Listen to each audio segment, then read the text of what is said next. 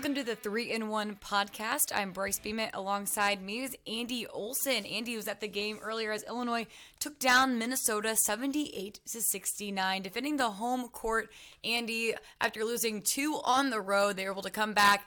A delayed game because they were supposed to play them earlier, and then Minnesota had some COVID issues going on. But I finally able to get the game in. But kind of a lot for Illinois lately. They've had several games here in just a 6-day stretch. 3 in the last 6, yeah. And then it's going to be 4 in their last 9 when they played Northwestern on Thursday.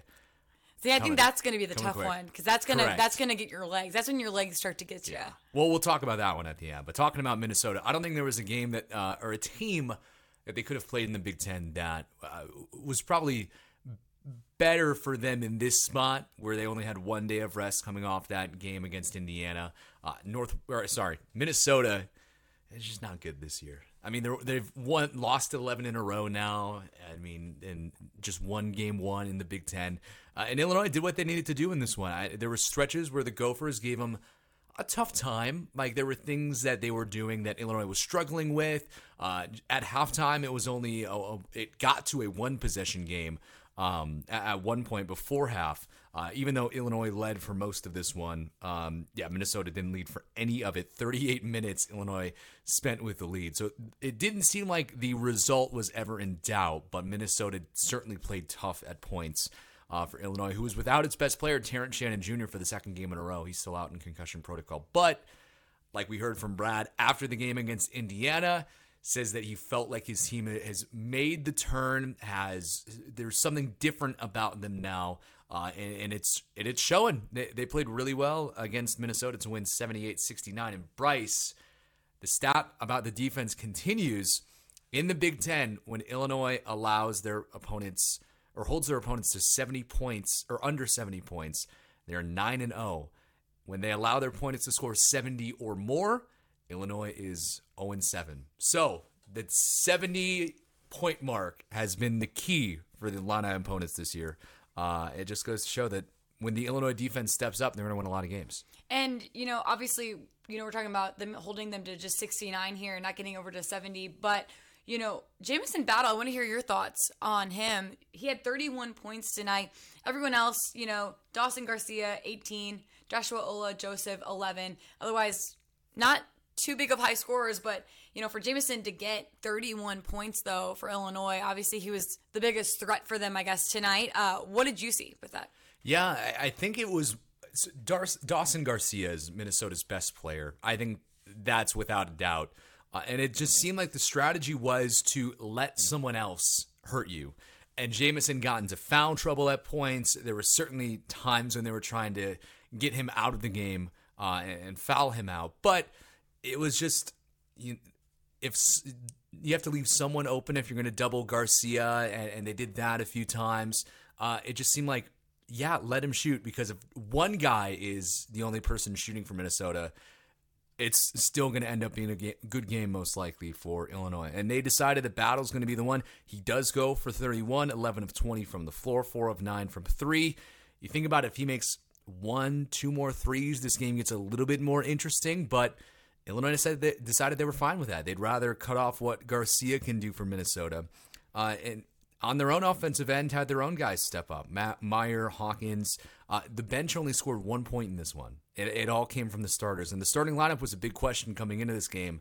Who would be the one stepping in for Terrence Shannon after a rough game for RJ Melendez against Indiana? It is RJ once again, and we can dive more into that decision. But Illinois did what they had to do. They came in certainly with a strategy. This was kind of a sleepy Monday night game, just 48 hours after you played Indiana. And, they did enough to win the game, and that was most important in the end. I mean, that's what all matters. Honestly, you want them to play well, but that is for Illini fans, like Brad Underwood wants them to play well. But, it obviously comes down to the final score. And if this is a game you got to put away, you got to do it, whatever it takes. And I think it does say a lot. They ran with Indiana last game without Terrence Shannon Jr. And then again, getting another win here. It's good for other people to step up. And let's just talk about people stepping up for Illinois. Obviously, Matthew Meyer, 22 points, played really well. But RJ Melendez coming in that starting role, especially after you said not having the best game against Indiana, but then coming out and having a double-double tonight. And, I really liked, Andy sent me some highlights, obviously, to read for the show. We'll have that all on our website. And, you mentioned the aggression in one of his dunks. What did you see from him tonight? I thought he was, like you said, there was aggression. There was a fight in him as well. Yeah, he was letting some of that aggression out because it wasn't just a bad Indiana game. He's had a bad season for Illinois. He was supposed to be a guy, one of the returners, only 4 guys that were even rostered on the team last season. And he just hasn't had that kind of progression that you would have liked to see from him versus what he showed as a freshman last season. So RJ, all of that, building up to tonight, the 0-6 game against Indiana, the last second shot where he had the open look, they left him open and he still missed it. I'm sure that was incredibly tough for him to deal with on top of the rest of the season. And it just felt like he needed to get rid of those yips. Anyone who's ever played a sport knows what the yips are. Anyone who's ever played beer pong knows what the yips are. It just, you can't help it.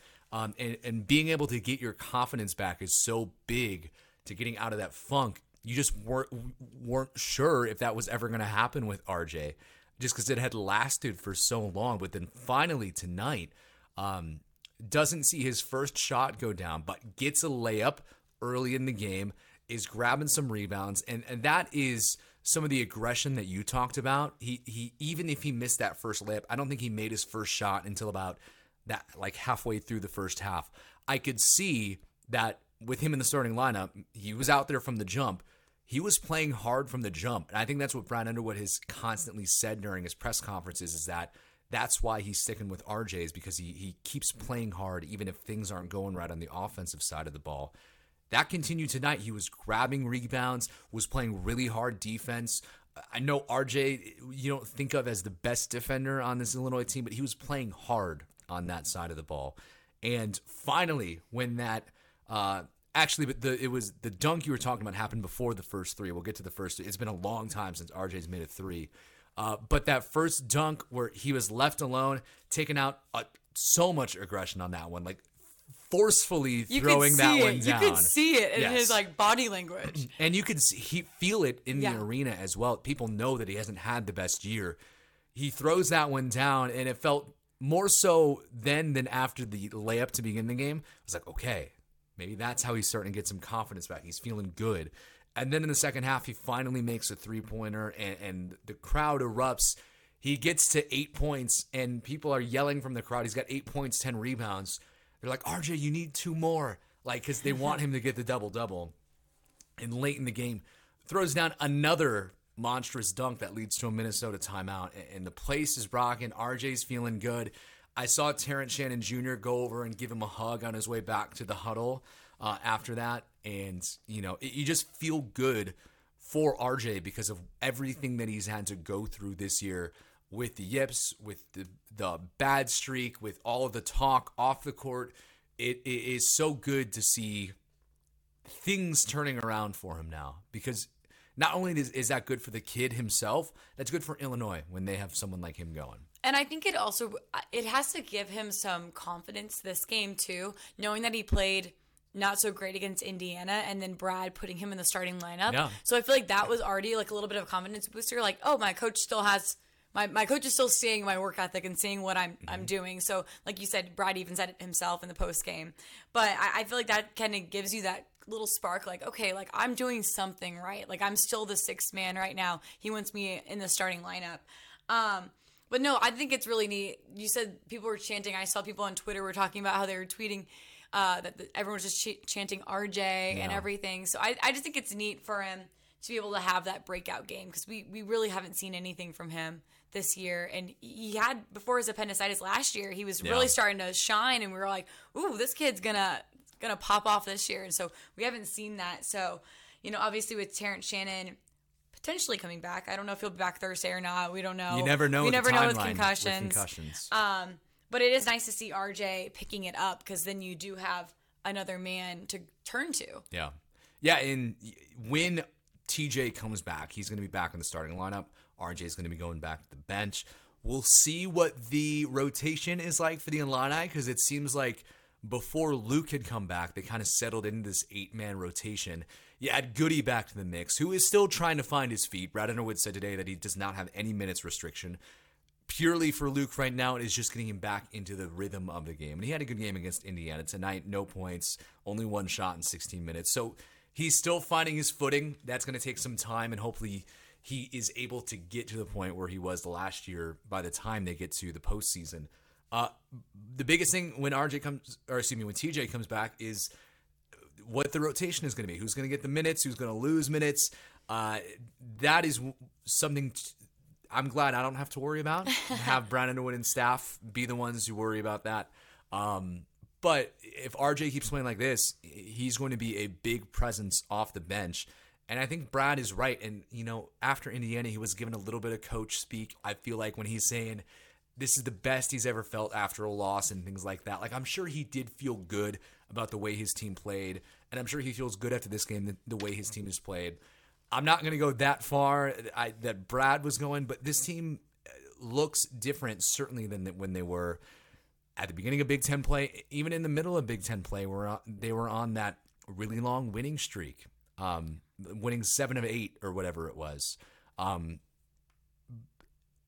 feel like this team, I'm not going to say that they're built for March or anything like that, but the way that they've come together at this point in the year is what you want to see from having 9 new guys on this team. And they have all the talent in the world on paper. You can argue they're the most talented team in the Big Ten on paper. It's just a matter of if they can reach that kind of level.